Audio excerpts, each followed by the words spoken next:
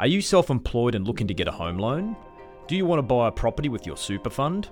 Or has your mortgage application been knocked back and you need a solution? At Better Mortgage Management, we specialise in solutions for home and investment loan borrowers. With over 50 loan products and 23 years lending experience, we have the flexibility and expertise to help you achieve your property dreams. Call us at 1300 857 275 to discuss how we can help you. This podcast is brought to you by Better Mortgage Management. Welcome to Season 2 of Cancer Culture Podcast. This podcast is not just about cancer. It's about the people whose lives have been profoundly affected by it. Throughout this season, we will hear from individuals who have faced unimaginable challenges, from the relentless battles against this disease to the heartbreaking losses, sincere, real stories that need to be heard. Cancer Culture is a place of refuge where we try to provide insight, empathy, and a space for authentic storytelling. This podcast isn't an easy one, and it's definitely not for everyone. It is filled with moments of sadness, reflection, and inspiration, but also highlights profound growth, connection, and hope. I'm Jackie Cowan, and I'm your host. I'm definitely not a medical practitioner, but a normal 27-year-old chick who survived the hardships of cancer. If cancer has touched your life in any way, whether you're a patient, a caregiver, or someone who has experienced the pain of losing a loved one, reach out to me, reach out to our guests, and let us be a source of strength and support for one another. With gratitude in our hearts and a shared commitment to understanding and compassion, let us honour the incredible individuals who have chosen to share their stories throughout Season 1 and 2. Through Cancer Culture, we can attempt to navigate the complexities of cancer, celebrate the triumphs, and stand in solidarity with those who face this disease with unwavering courage. Welcome to Season 2 of Cancer Culture Podcast. Today, we're joined by Jane McKellar. How are you, Jane? Hi, I'm pretty good. You're good? Yeah. So we're recording. Don't be nervous. I think we're both nervous. Yeah. Shake it all out. We're shaking it out. We're FaceTiming. We've been having a lovely chat. We've been catching up. So nice to see you again. And you too. And we're mutual friends, but we met through my ex-partner, Sam. And I remember prior to meeting you, I had just heard the most amazing things. You're gonna hit it off. Jane has been through similar things to you, and she's just a fucking exceptional human. We had a fun night together when we first met, and we bonded, and we were a little bit intoxicated, and that's okay. It was fun. It was fun. And he was definitely right in terms of you being an incredible person. And I'm excited to tell your story. And I'm really glad that you reached out because I think it needs to be heard. And thank you for helping me tell it.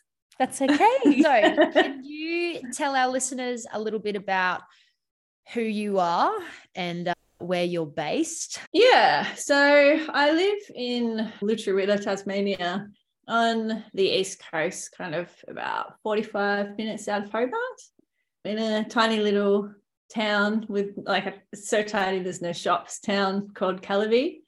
And I live here with my partner Eddie, and we have heaps and heaps of gardens and grow all our own food and go fishing and do lots of hiking and kind of outdoory type stuff.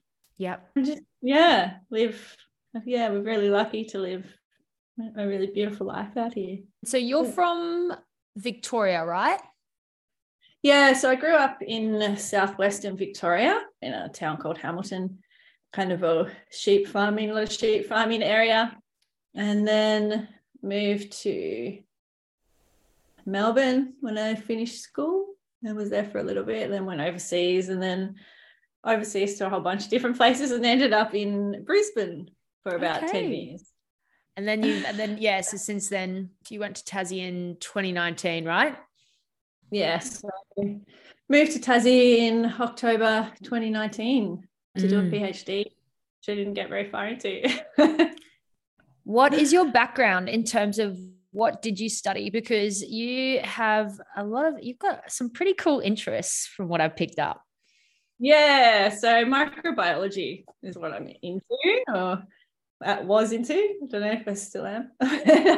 So my undergrad was in microbiology and immunology at the time when I was studying that, because I wanted to become an environmental microbiologist, but there's no actual uni degree for that.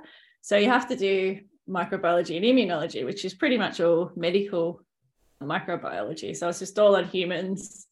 You have to learn all about the immune system. And there's one subject in the third year called microbial genomics. That was what I want to do. So at the time I was like, oh, I can't believe I have to learn all this stuff. But it ended up coming in really handy because melanoma is an immunological cancer and the treatments are immunotherapy. So yeah. So that actually was pretty handy. And then I did my honours at the Australian Centre for Ecogenomics, phylogenomics, and then moved down here where I was doing a PhD at CSIRO in microalgae microbiomes. But I started that I moved down in October 2019, started it in November 2019. But, it's Christmas, don't really do much. And then was diagnosed stage 4 in January 2020. So I got like 2 months into it pretty much. Yeah. And then bam. Yeah, and then bam. It's funny how it does that, isn't it? I know. So pretty much from there, it's just pretty much been all I've done for the last kind of 3.5 years. Yeah, wow. I tried to, my supervisor is super lovely, and we tried to kind of stick at it, but just got too sick, and then COVID hit and they kicked all students out of the lab as well. Yeah. And it's too much going on. Too much.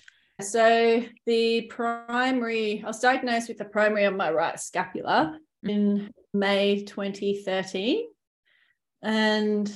But I'd actually had that on me since I was a baby. My parents first noticed it appear when I was a baby, a little brown patch. And they went and got it checked, obviously, and it was always fine. As I grew up, I always got it checked and it was fine. My first memory of it was in primary school, and someone kind of teased me about it when I was wearing bathers. Like, oh, what's that on your back? Like, yeah. And I just thought I had a birthmark my whole life, literally. And then it started to change and look a bit different. And my boyfriend at the time, Declan, noticed it. And so went back for another appointment, and he's like, no, it's fine. And we were like, really? Because it looks different. And then about maybe 5 months after that, I noticed that it felt quite firm, little patchy thing, little molly thing. And so I went to a different guy, and he was like, maybe it's an early stage melanoma. Okay, we'll take it out for you. And then it was super, super aggressive nodular melanoma that had grown like all the way through all the layers of my skin. So the bloodstream into the lymphatics. And is also a rare mutation called NRAS. So the most common mutation with melanoma is BRAF. So there's more treatment options associated with that because it's been studied more. It's more common. My mutation, there's not many treatment options, unfortunately. And it's also thought that it's not caused by UV as well. So it kind of behaves a bit differently. Okay. It was a bit of an unlucky straw. So I had checkups every 3 months for 5 years. The first oncologist, he was great. He's like, this isn't a death sentence. Like, looks bad. Because there was an 80% chance of it going stage 4 within the first couple of years. Yeah. And back then there was no treatment. And so then it was about a prognosis of about a year.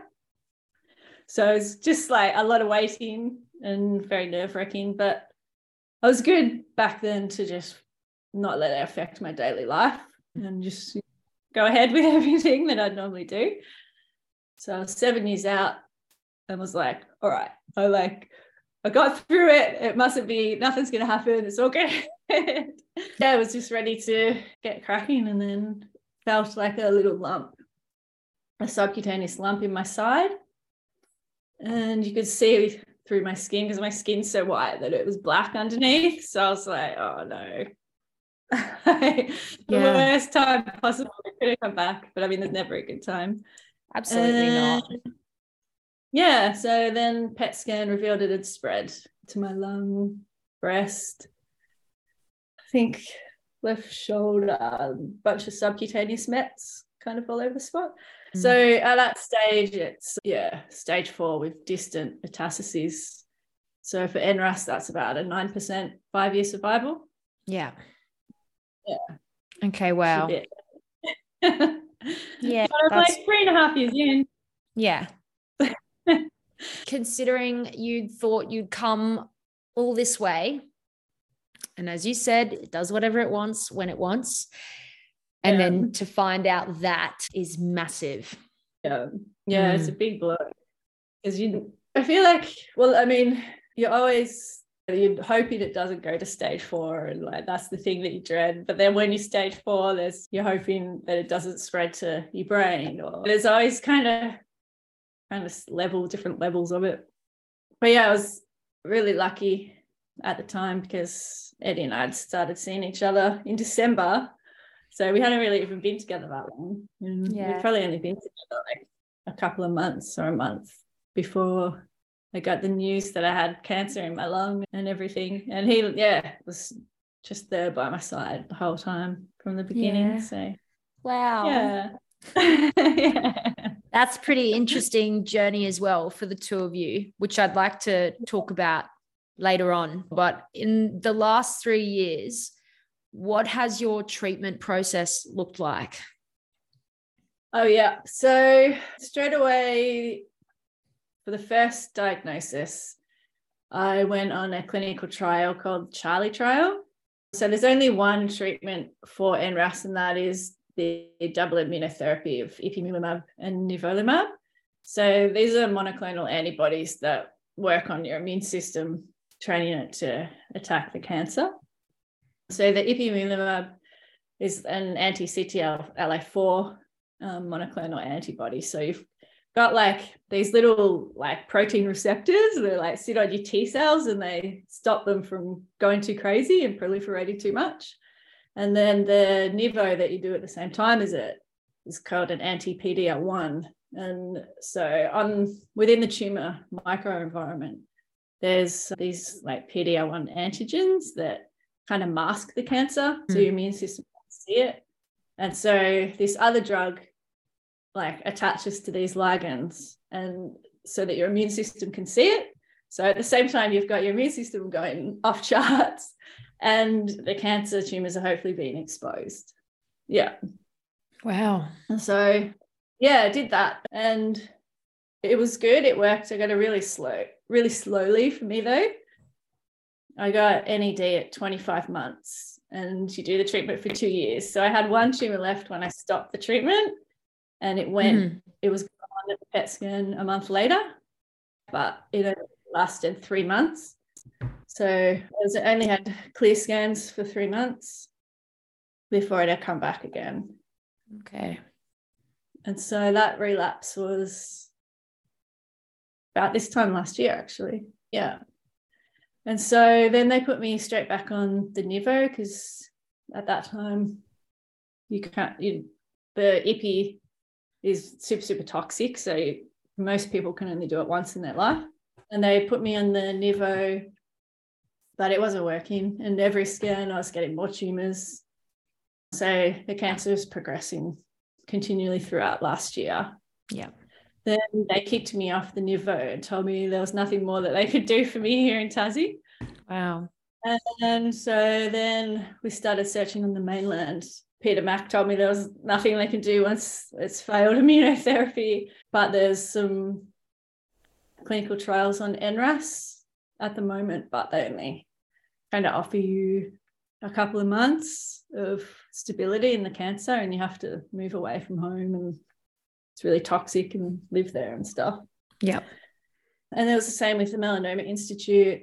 And then I went to the Alfred and had a chat with a guy, Professor Mark Shackleton. He's one of the melanoma experts, and about a clinical trial. And I kind of told him my story, and he folded up his clinical trial book. You're redoing the Ipi-Nivo. And I knew it was like on the cards. I was like hoping it was on the cards. It kind of been mentioned because I did it on a clinical trial last time, which meant that it was hidden from PBS. So this was where it gets all complicated with all the like bureaucratic medical stuff. So because it had been hidden from PBS, I could get it again on PBS for free. And also because all of the side effects I had last time somehow really luckily didn't exempt me from doing it again, which is what happens to most people. So I was allowed to do it again. And so I was dodged this bullet again. Came back, I'm like preparing my microbiome. I'm like, all right, we're going to do it. And yeah, so I got through all 4 of those again, 4 doubles, and did the PET scan and had a mixed response. So some tumors have completely gone, but unfortunately I've got 2 that seem to be resistant. So you kind of only, with metastatic disease like this, you're kind of only as safe as your worst tumor. So now we're in the process of trying to figure out the next step. At the moment, I've been hit with colitis, so I've been on high dose steroids and tapering down from those. For our listeners that are unfamiliar with what that feels like, being on those steroids, could you elaborate on that, if that's okay? Yeah. Well, when you've also got like so much stress and trauma going on, and then you're on high dose steroids, it's like, I don't know, it's like having extreme like PMD like 24/7. Yeah, it has really strong effects on the mood. Like it's difficult sleeping. Really, I find my mind just races really erratically. It's kind of it's the exact opposite of what you need in this situation. Yeah, 100%. And then also being starved. And so a bit with colitis, can't really be eating any of the normal food that I eat, which is a lot of fiber and vegetables.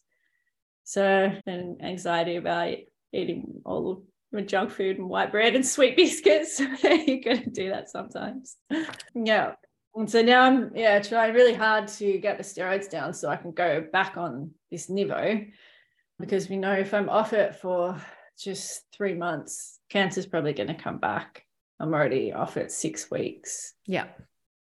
Got a fair bit of tapering to do. And at the same time, probably going to have to fit in a colonoscopy in there. And they've booked me in for a surgery to remove these resistant tumors on the 29th. Okay. And so seems like that is what we're doing. And then it'll be another watch and wait to the next PET scan to see what happens. Yeah. How are you feeling about it all?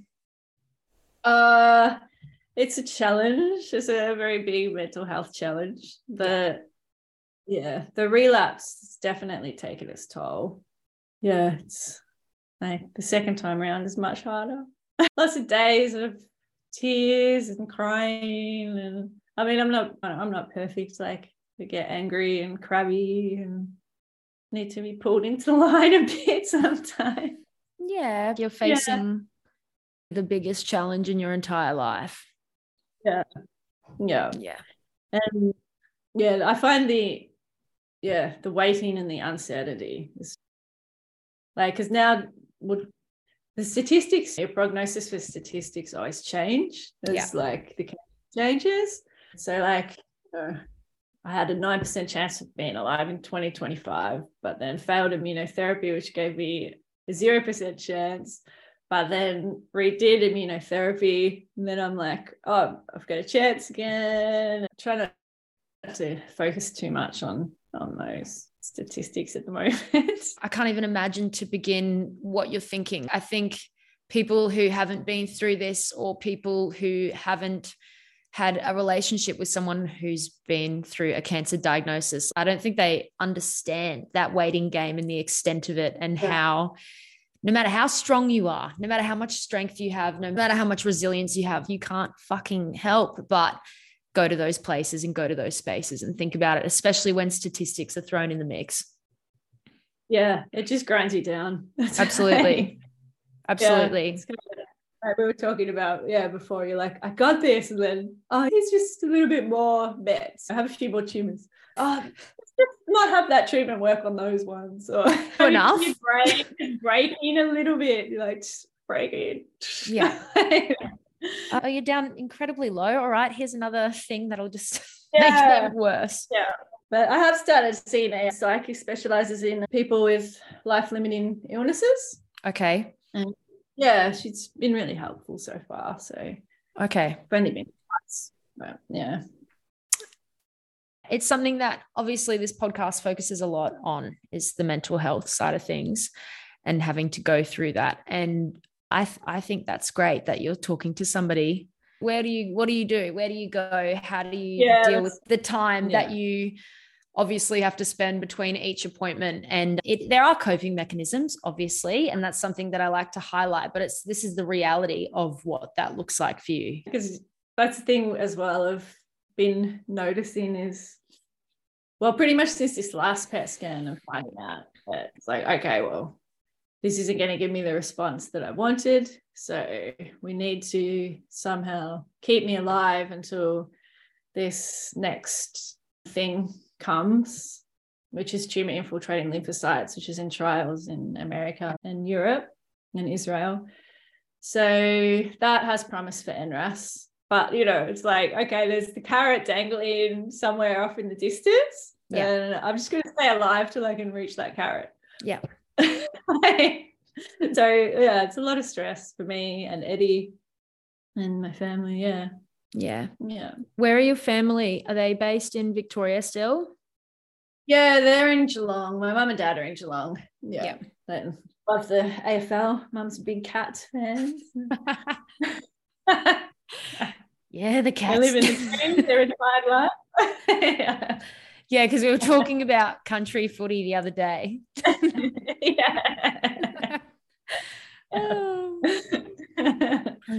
want to ask you a pretty serious question though, because, and I mean this in the nicest way possible, but, and I'm not sure if I'm wording this in the right way, but is it really scary having those statistics put in front of you and knowing that something could happen? You don't know what could happen, but something really drastic could happen. Is that absolutely terrifying?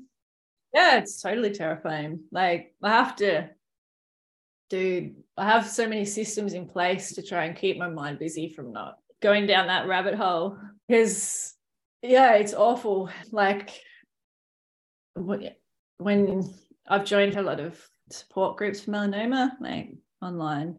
So it'd be like the European one, the American one, like the Australian one, and you meet other people and become friends with them. And since my first stage 4 diagnosis at the start of 2020, all of my NRAS friends, the last one died last year. And so you can't help but think, well, now, am I next? Because you see that things don't work out that well for most people with NRAS. So try to just kind of not let it affect my day-to-day activities, so to speak. And at the advice of my last psych, so Eddie and I we sit down at night and then we pick one nice fun thing that we're going to do in the morning. And so doing that fun thing early in the morning gets my headspace kind of in the right direction for the day. Yeah. Whereas otherwise at the moment, I might just end up thinking about it too much, going down a wormhole of literature, reading too many research papers, crying on the couch for 2 days. So this is where the psych comes in really handy, because that's something that's so simple that I wouldn't have thought of doing. What does your day-to-day look like? Because from what I've seen on the internet, it looks pretty groovy. There's lots of plants, there's lots of veggies, there's a fair bit of exploring when you feel up to it. Yeah, but pretty much. Yeah, we've got like the ideal life, I think. We're very lucky. At the moment, I've probably got to go into Hobart like 3 or 4 days a week for cancer stuff. But then all the rest of the time around that, we're outside in the garden, pottering around, building something, like making a garden bed. Yeah. Like preparing soil for our tomatoes, or just doing really nice things, just active outside. It's just so good for you. Yeah. It's I kind of flip-flop back and forth between going out and planting something and then my brain becoming really negative about it and being like, I probably won't even get to eat whatever it is. Another day I'm like, I'm definitely I can't wait to see this grow. And it's like pretty like extreme. The roller coaster. Do you think that having your knowledge on the body and microbiology and immunology? Yes. Yeah. Excuse me, I'm not very good with big words. I feel like I'm talking like kind of funny. Like, I'm on steroids and so brain fogged. So I'm probably going around. Having that knowledge of that, do you think that has, I guess, knowing what you know and knowing more than the average person, do you think that maybe doesn't help with your headspace sometimes? I think it's a bit of both. It definitely helps me feel like I've got some sense of control over my situation. So I can understand quite deeply a lot of the time what's going on and have quite much deeper conversations with oncologists or melanoma specialists when I've had the chance to try and understand certain aspects of how the cancer might progress and metastasize and things like that, as well as like I froth on microbiomes. And so as with immunotherapy now, it's become pretty common knowledge that your microbiome modulates your immune system. So there's a certain type of microbiome that is associated with a positive response to immunotherapy. So I get my microbiome sequence, which is actually at the lab where I did my honors. And then I like tweak my microbiome to make sure I'm like got these specific ones to support this T cell function and blah, blah, blah, blah, blah. And I feel like that all really helps as well. But then at the same time, my oncologist says people who patients who understand a lot about their own cancer tend to have a lot more psychological distress because they understand you can't hide from the realities of it. Like you don't have all ignorance is bliss kind of thing. There's good and bad to it, I guess. But the reason why I asked that is it's more, I guess for people listening, because I know that all kinds of people have been listening based on feedback, people who have best friends who've been diagnosed, people who are currently going through a diagnosis, people who've come out on the other side. So I guess you have one extreme, for example, me, who was 17 when I was ill and couldn't give a rat's ass, didn't want to know anything. I just wanted to be 17. I wanted to be normal. I wanted to party and date boys and explore and live my life. Whereas you've got and sometimes, don't get me wrong, sometimes I wish I knew more. I wish I knew more throughout that time, or I wish I listened more, or I paid more attention. But I obviously didn't. 17, how could you know anything?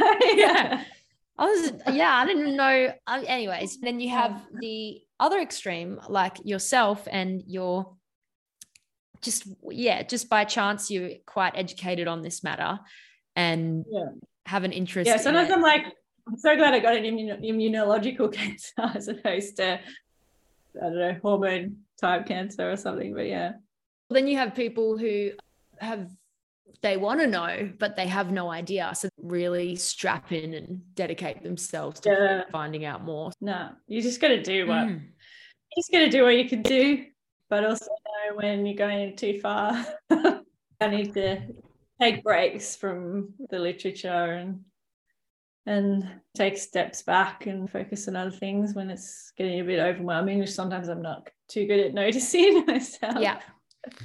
Just continue down that rabbit hole. Like, I'm figuring this out.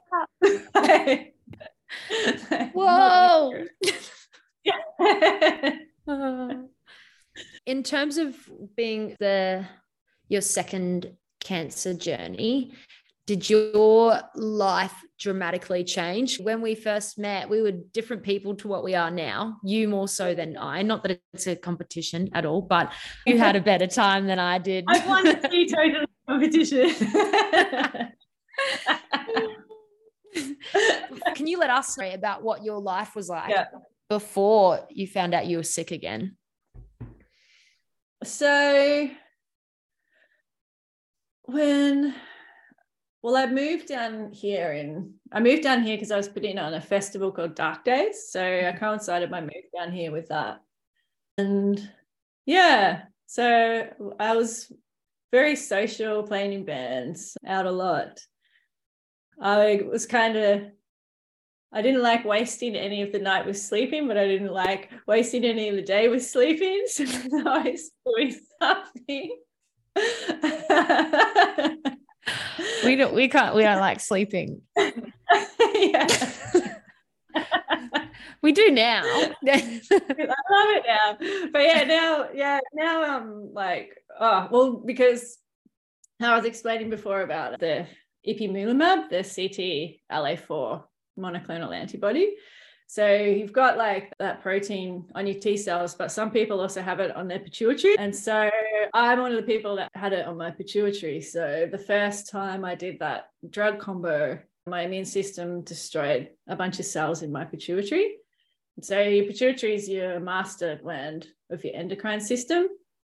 So now basically a massive chunk of my endocrine doesn't work anymore, which costs me a fair bit of problems here and there, and it's been a lot to adapt to.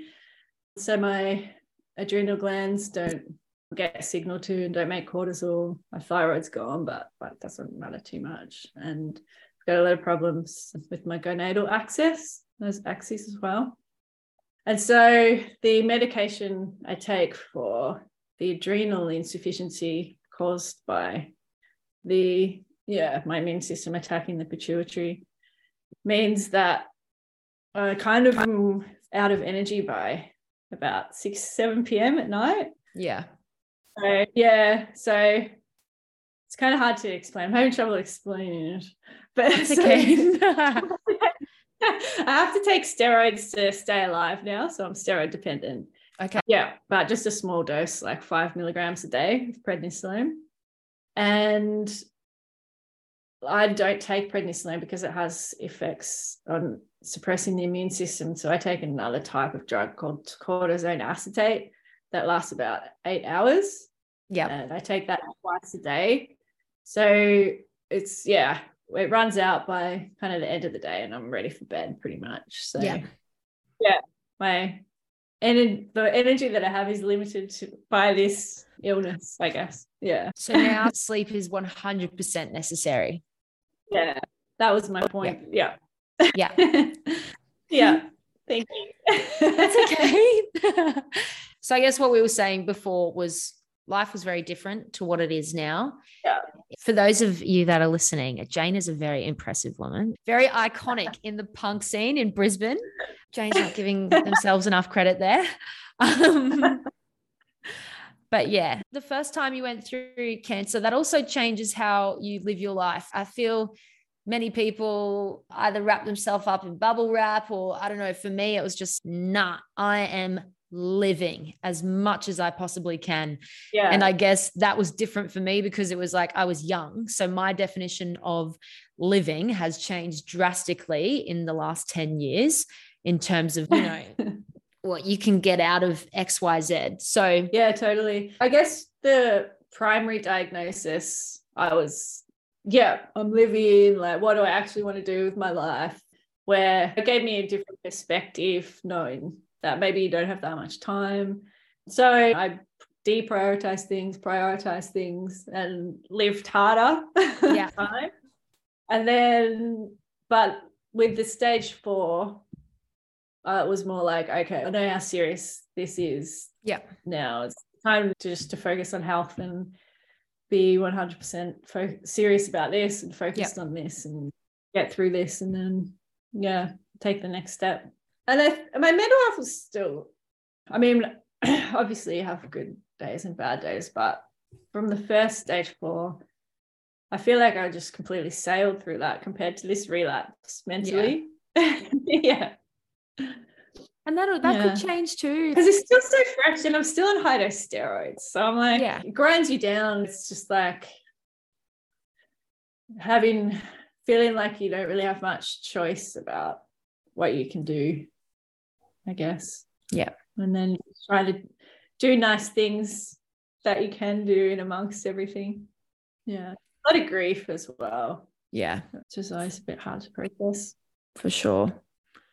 Doesn't help that I think like social media is so fantastic in terms of, especially like you and I living in a smaller town, we can connect with our loved ones around the country and around the world. But it's also at the same time can be really hard because you're seeing other people living their lives and you can have moments of why me? Why did this happen? And why is this happening? Yeah, I removed social media apps from my phone recently I think it was when I got the PET scan of the resistant tumors, and then I like got on Instagram and friends having babies, another friend finishing her PhD. I was meant to finish mine this year, and there was something else that happened, and they were all things that I like wanted to do and can't do anymore, and it just really set me down into a dark place for a while. So I thought I'll just remove the social media for a bit and have a breather. Right now I'm just super anxious that I'm going to be allowed immunotherapy again. Okay. Because I tried to taper down on the steroids and the colitis came back, so they put me back up. That's a bad sign. It could be higher stage colitis. So I've got to do another test on Monday and potentially do a colonoscopy. If it is a stage 3 or 4, then they can tell me that they can withhold the Nivo forever. So I won't be allowed any immunotherapy ever again. That's a possibility. Okay. And that's the only thing that I have to try and keep me alive. So yeah, super anxious about that. But yeah, hopefully it's grade 2 or below. And then I can get back on it before the 3 months is up. So we know my cancer is probably going to come back and I'm off this for 3 months. So I've got like about 6 weeks to do all of that. Somehow I'll get back on it. Yeah. That's the pressure I'm putting on myself as well. But yeah. Yeah. You mentioned the mainland before, but where does all of this happen now? So are you in Hobart? Hobart, yep. And so you're 45 minutes out of Hobart? Yeah. So I'm really lucky that I ended up with the best oncologist in Hobart, all through public health. I haven't paid a cent for anything. It's good. And everyone is lovely and amazing. I've had the best experience in healthcare. Yeah. That's awesome. Yeah, it's really incredible. Yeah. Even with this surgery, like they had the consult last week, then they booked me in 2 weeks. So on the 29th, they're like, this is urgent, we'll get you straight in. Like, yeah, and everyone's like validates your experience as well, like in really nice ways. Like, this is really complex. You've been through the ringer, so let's try and make this easier for you. It's nice that the whole healthcare system that I've experienced has been like that. Yeah, and that's really good that you have people on that level that can acknowledge that, and also because you have been through the fucking ringer. Yeah. Been through a lot. So yeah. And I think that's really special. And that's kind of the same that I had in terms of having a good relationship with the nurses and doctors and oncologists and them genuinely caring. Yeah. And acknowledging that. I've heard horror stories of people's experiences, but I mean, it's hard enough as it is without having a supportive team. I guess for me, the main thing is just trying not to let the diagnosis on the way that I'm feeling, like physically, get in the way of my everyday activities. I think that's a really big one, because when it gets in the way of your everyday activities, then you start to feel like that there's not really, what's the point kind of thing. Yep. And so that's why I'm making, just a couple of, when everything's much worse and I'm feeling much sicker, just trying to even just do 2 nice things that you enjoy a day. And then I also focus on staying really fit, which is also a reason why I was allowed to have this treatment again as well. Okay. So that's a big one. We all know how good exercise is for you and how it can reduce severity of side effects. So I stick to the recommended guidelines of a couple of weight sessions a week and about 120, 150 minutes of aerobic exercise. Stick to my healthy diet, make sure I'm getting enough sleep. And the fourth thing that I focus on is mind, which was kind of something I never had to work on. I was like, if I exercised and ate right and slept right, my mind was always good. But now my mind is playing up. And so I'm doing less exercise, not eating as well, not sleeping as well. So now I'm having to focus on the mind to get back into the rhythm of it all again. Yeah. What does that look like in terms of looking after your mind? It's just some of the little things that I had to outsource it, I guess, by seeing the site and telling her my story and then her telling me things that I could do that could help. Yeah. Eddie's also a big part of it. It's always there for me and just somehow always manages to say the right thing or get me outside if I'm feeling too down. And exercise as well. Like no matter how bad I feel, I always make sure I go do some exercise. Yep. And that helps. Yeah. It's pretty phenomenal, hey? Get into cold water. Freezing cold? It's so cold. Oh my God. It says the only thing at the moment is ice. Yeah. Which is apparently really good for you. It is, yeah. I had radiation recently and got radiation burns and couldn't wear a wetsuit and then had the colitis, so I haven't been in the water for a bit. Oh, damn. Hoping to get back to it soon. What did you have? Where was the radiation? The radiation was on a tumor in my thigh. So this is the problem tumor that I actually walked into a wheelbarrow and got a bruise in my leg. And then when the bruise dissipated, a lump grew from where the bruise was. And I thought it was the thing that I've had before where I got a bruise and it calcified and grew like a pearl that I had to get surgically removed. So I just thought it was that. But then I showed my oncologist. She's like, oh, we better get that biopsied. And it was melanoma. Wow. And so melanoma can do like this tricky little thing called inflammatory oncotaxis. So you can have dormant cells like up in your brain and it can travel, if it like gets a signal from something, it can travel through your body to take up residence in another area. So gross. I hate it. And it like apparently like is a thing that can happen if you get pregnant. Apparently they can travel. Fuck off, please. I know. Yeah. It's like a horror movie. It's like Alien or something. It's just disgusting. Yeah. So I don't know if it was that or if I've just, because I've got obviously heaps of circulating tumor cells in my blood. If all those tumor cells pooled in the bruise and there's no immune environment in the bruise, so they're able to grow. And this tumor is a bit of a devil tumor because we've tried to surgically remove it. It grew back. It's seeded along the biopsy line for the fine needle aspiration, so it spread it out, so it's heaps longer now. And we've got radiation on it, and the radiation didn't work either. Immunotherapy hasn't worked.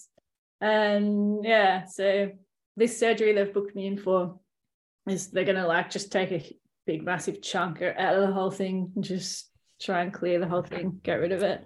Okay. Yeah. It's also painful as well. Yeah. Sounds horrendous. What a little turds. I know. I could call them many other things, but I will refrain. I mean, sometimes I'm just like, reading about all this stuff. I'm like, wow, this is so amazing. How cool. And then I'm like, oh, hang on, this is in my body. It's very cool. This is not very cool at all. But I see my oncologist on the 26th to know for sure if that surgery is going ahead. It'll all depend on what's going on with the colitis, like when I have to have colonoscopy or if I do. And also, I think maybe there might be an idea of doing radiation on it again. But this is one of the hardest things about like this situation with cancer, I think, is all the really complex medical decisions, because there's not really any right or wrong answer a lot of the time, and you're just trying to make a decision that's going to help increase your life expectancy, but you don't really know which way it's going to go. Yeah, and we put a lot of trust into the people that are saving our life. You don't have a lot of time to think about these massive decisions, and this person, this magical saint, just pops up from somewhere. As you said, you're pretty lucky that you're with the best oncologist in public health in Hobart. Like, that's unreal. You know what I mean? And then your whole life flips upside down on top of the diagnosis, yada, yada. Yeah. And they just do what they can. And it's tricky. Help me. Yeah. Like this week, my case, like my oncologist, she puts my case to the melanoma board pretty regularly, I think. And so, because now I've got a few added complexities, she's been to the case this week. And so that's all the greatest minds in melanoma in Australia. Wow. Discussing it, trying to figure out what to do next. So like I feel incredibly lucky and so grateful. Week by week is dependent on appointments, who you can see, if they can see you, what's going on, what surgery is happening. So as you said before, was it maybe 4 days a week? Yeah, at the moment, yeah. That's mind-boggling. That is 4 days of your week that you are in and out of a hospital or doing something related to this. Yeah, it's draining. And that's not much time for anything else, really. Yeah. How has this time been for your family? Yeah, I'm really lucky. I've got really supportive parents and 2 brothers. And so, my parents are amazing. I'm really lucky in that aspect too. So I have really good support around me. When I was, first diagnosed stage 4, I think it was probably pretty hard on them because that's when COVID hit, and so no one could come to Tassie. So the whole time that I was in treatment and really sick, they couldn't come and visit or anything like that. I think there's a lot of people in that situation over COVID. Yeah, but it was dreadful. On top of everything else that happened. Yeah, it was tough.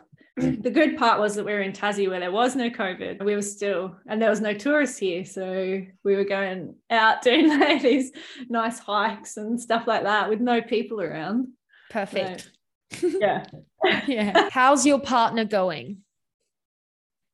Yeah, he's good. Like obviously it's really hard on him as well. And I think like the partners kind of get swept under the rug in this whole experience. Yet it's just as hard for them as like mentally is for me, just in a totally different way. So I think when I'm like struggling, having really sad days, I know that makes it harder for him as well. But he's a good one. He's a good egg. We love good eggs. He works from home. Okay. Yeah. So he's got a little office here. Cool. We can go outside and do something in the morning. He goes to work. I'll go to the gym or do my exercise or whatever, then go to my appointments and come back and go outside and do some gardening or whatever and do a big cook up. Yeah, it's nice. A beautiful little life. We'll probably wrap things up shortly before we do so. For people that are currently going through a diagnosis or might have a family member or friend that has been diagnosed with melanoma, is there anything that you can recommend in terms of spaces or places or people that they could refer to? I guess if you're wanting to find people who are in similar situations to you, there's a really good support group called Melanoma Patients Australia, I think. You can just join that on Facebook and introduce yourself in there, and everyone's super lovely. And there's also really good resources in there. So the research for what you can do to support your immunotherapy as well is constantly evolving. And I mean, at the moment, it's recommended about 50 grams of fiber a day is going to help improve your survival outcomes. So you can find research like that in groups like that, as opposed to if you're feeling lost searching through the internet, things like that are a bit easier. And there's also like a lot of videos from conferences and stuff like that. If you connect with people going through a similar experience, it can help guide you through some of the hard times. But then you also need to know when to step away when like you've made friends with people and things aren't going so well for them as well. Yeah. It's definitely, it's a big change, like a very different lifestyle to what I used to live. Like just, prioritizing health doesn't really, especially in a pandemic, it doesn't leave much space for like even going out for dinners and things like that. It'd be super isolating, I think. I can't imagine not having the internet and having cancer. Is there anything that you would like to highlight from your journey? When I was reading through your form, I know you mentioned that you don't remember really these questions. Yeah, but my brain was so intense. I can't even remember. You said it's probably not that different. And I was like, dude, yes, it is. You should be very proud of yourself. Yeah. That's funny because that's actually what I was thinking. I really try and put emphasis on people getting their skin checked and following their intuition. And it's kind of hard to navigate, especially if you've been through cancer before, whether you're overthinking something or if something's actually problematic. I had a lump in my tummy for ages. And I thought it was something, and my oncologist, who I'm pretty close with, he was like, that's a poo. And just shit like that. Like, yeah, I'm like,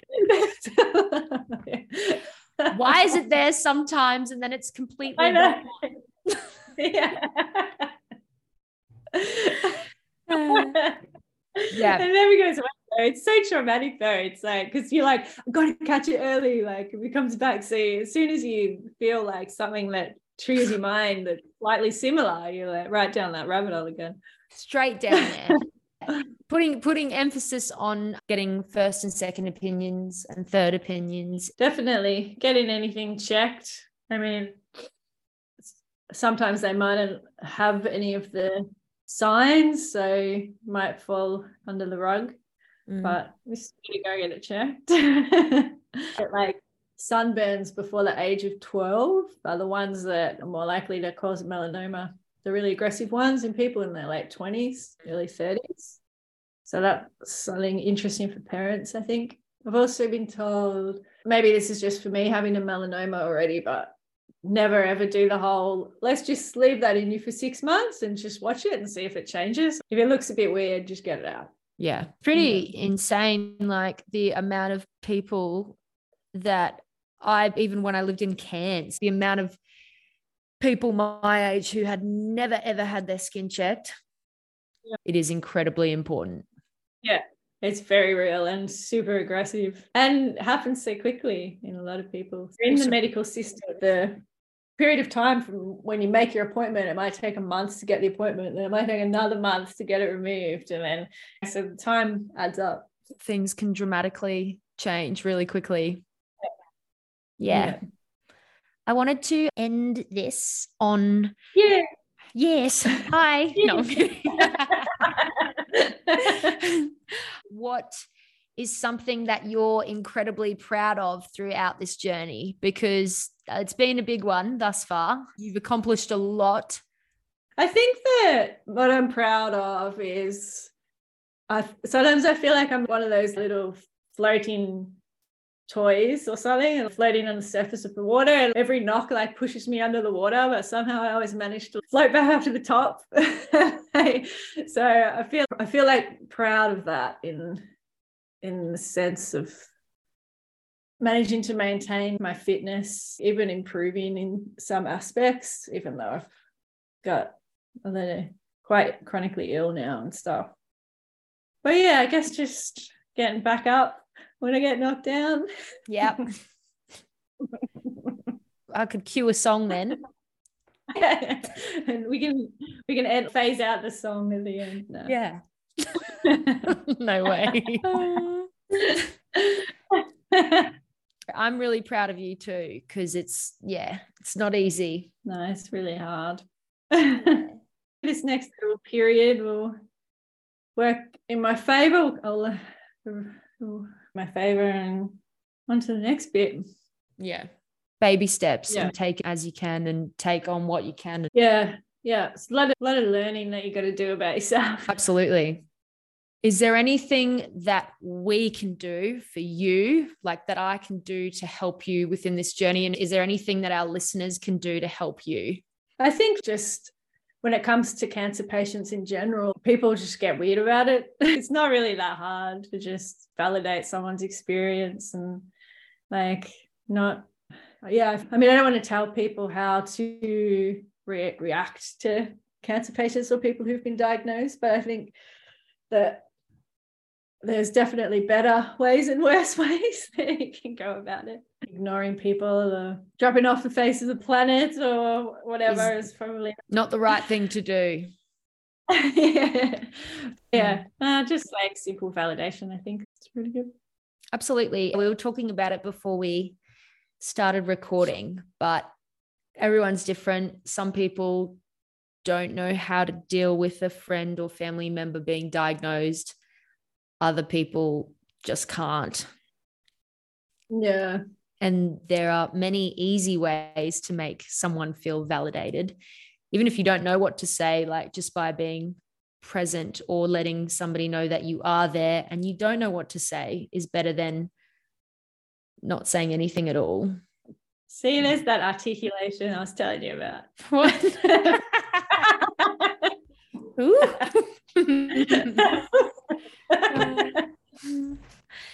You've got a fair bit to go through and the surgery and checkups. What would you like to do after that? Like, it gives me kind of, for some reason, it gives me almost just as much anxiety thinking about if I get some time where the cancer isn't hectic. Yeah. And I'm like, what do I do? Yeah. Yeah. But yeah, I've bought a domain name and kind of planning to set up a business. Cool. I'm certified in doing lab analyses of soil. Yeah. And so I'm going to call it Dr. Worm's Soil Biology Lab. That might be something I do. And yeah, I don't know, we've got so much space here, like maybe set up a little nursery in our hothouses. And cool. Yeah, I want to go over, like, my psych was in January. She said, got to do something. Like, you've got this diagnosis, but you can't stop living. Make plans. Because I'm like, there's no point making plans. Something always happens and cancels. And so I came away from that appointment, booking a holiday to go swim with the whale sharks. Cool. But yeah, then something happens. Awesome. But probably next year now, because I think they finish in June. Yeah, I don't know what the season is. I swam with the whale sharks. That was my make-a-wish. Oh, did you? Yeah, because wow, which was awesome. So yeah, that would be great. Lots of little exciting things happening. Yeah. And then, because I think it's going to be this, he reckons I won't be able to exercise or do anything for about 6 weeks because the surgery is going to be over the radiation. So the skin's still all red and it's going to be having trouble to heal. So I want like little papa. I want to get it before the surgery so I can have something to like just get me out of bed and go on a gentle walk outside and stuff. Yeah. I feel like maybe it's going to be tough mentally being. Yeah. Get that dog. Yeah. But we were planning to get one for a while and then these ones came up. And at first we were like, this is really bad timing. But then I was, maybe it's actually really good timing. Oh, they're like the fluffiest, cuddliest little things. they're so cute. Yeah, I can actually pick it up next weekend. I think that's so important to have that. And you can give to that beautiful little creature and look after it and nurture it. And yeah. And it's still like a little pup. So it wants to sleep a lot. We can watch shows and sleep. Oh, I'm so excited for you.